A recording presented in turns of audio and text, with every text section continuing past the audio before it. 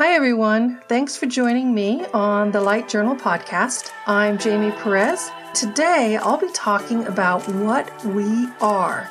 This is the second episode of the Human Programming series. If you haven't had a chance to hear the first episode, be sure to go check that out.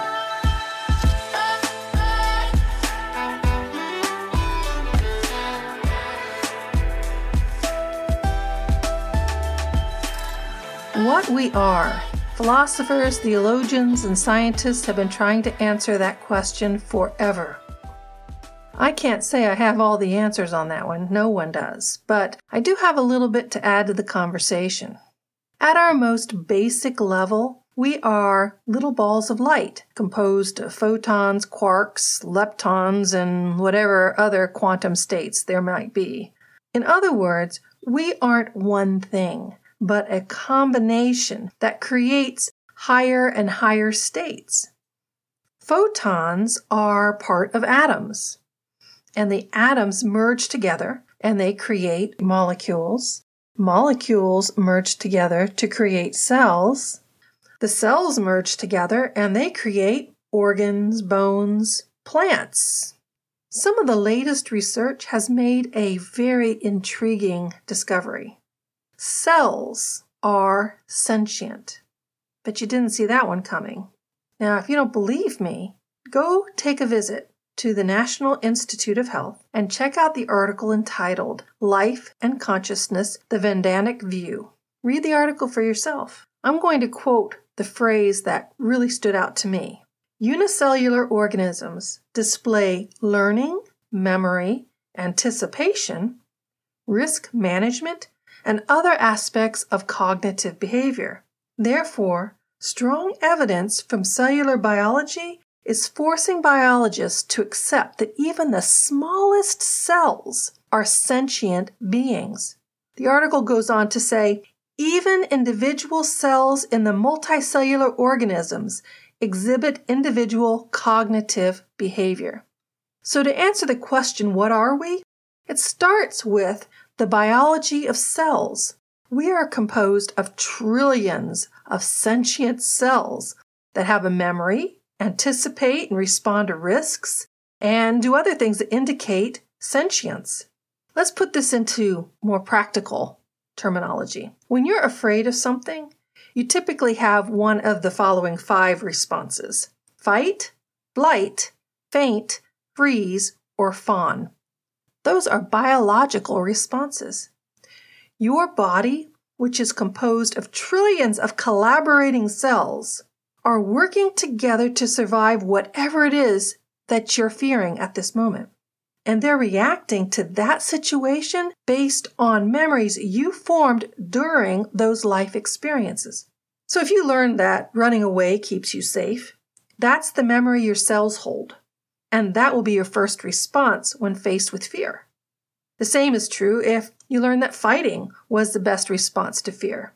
Because your cells remember when they were threatened, damaged, healed, abused, or maybe even felt good, your body will anticipate and react to your present situation based on their memory of a past situation.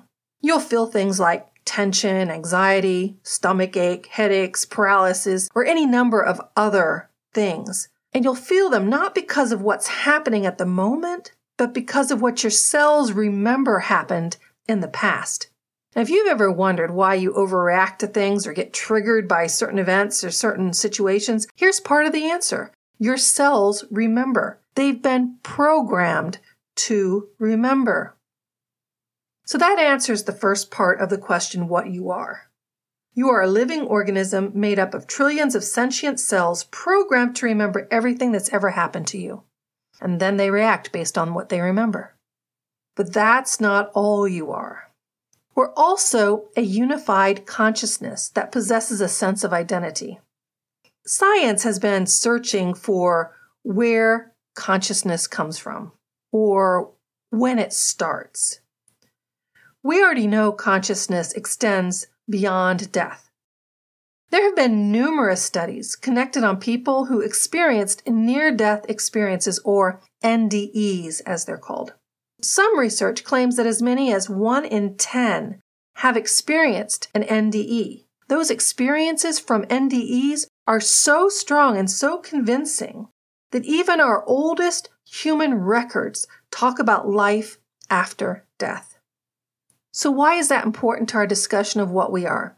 NDEs throughout the world provide evidence that our biological bodies are not us. We are separate from the body, and we exist after the body dies. This part of ourselves might be known as consciousness, spirit, soul. The term really doesn't matter. It's the idea that's more important. Regardless of the term you choose to use, the millions of people who have experienced being out of body prove that our body serves as a host for consciousness. If that isn't enough evidence, reincarnation research adds another level. Scientists have been studying reincarnation using the scientific method since the 1950s. Over the past 70 years, that research has validated the stories of thousands of children and adults who have reported remembering their past life. The most convincing cases involve children between 2 and 5 who spoke in great detail about their past life and in some cases possessed scars and birthmarks where they were killed in a past life. These are not people under hypnosis, but children who have never been exposed to the people they claim to have been. Reincarnation is only possible if our consciousness exists apart from our bodies. If you doubt these stories, I'm going to point you in the direction of some research that you can look up yourself. Learn about Dr. Ian Stevenson. He's the one who started the groundbreaking research using scientific methods. Another option, if you're not interested in reading his books, and he does have several books out, you can watch reincarnation videos on YouTube where children them talk about their past lives. This evidence is there, if you're open to it. And remember, we did talk about the necessity of having an open mind if you want to deprogram yourself. So now we know we have a biologically sentient body and a consciousness that exists apart from the body. So how do those two separate entities, and they are separate, become one thing, become a human? Research has shown us that we do have energy fields around us. These can be photographed and measured. Research has also shown us that the size, intensity, and variation of these energy shields depends on the person. One research project by the University of Nevada revealed that the most vibrant and open energy shields are with children between the ages of 2 and 12. This project also revealed that energy fields can and are influenced by meditation and spiritual practices. This has a lot of intriguing implications for what we are. Eastern medicine teaches that these energy shields are connected to different energy centers and organs in the body. Since the energy field is outside the body, that suggests it functions like a container or better yet, like a filter that keeps certain things in and keeps certain things out. Knowing what we are is a positive step toward deprogramming ourselves. If our cells are using our past experiences to react in our day-to-day life, then our bodies have to be reprogrammed. If our consciousness exists apart from our body, then our consciousness becomes the tool for doing that. It isn't programmed by the past. It exists beyond the human level. When we learn how to access our consciousness, it gives us the power to create a new code for our bodies, including our thoughts. No one can solve a problem at the same level where the problem originated. We have to see the problem from a higher perspective, and that is what consciousness provides. This higher perspective gives us a new code for overriding a lifetime of programming. Thanks for listening. I'm Jamie Perez with The Light Journal. Blessings on your journey.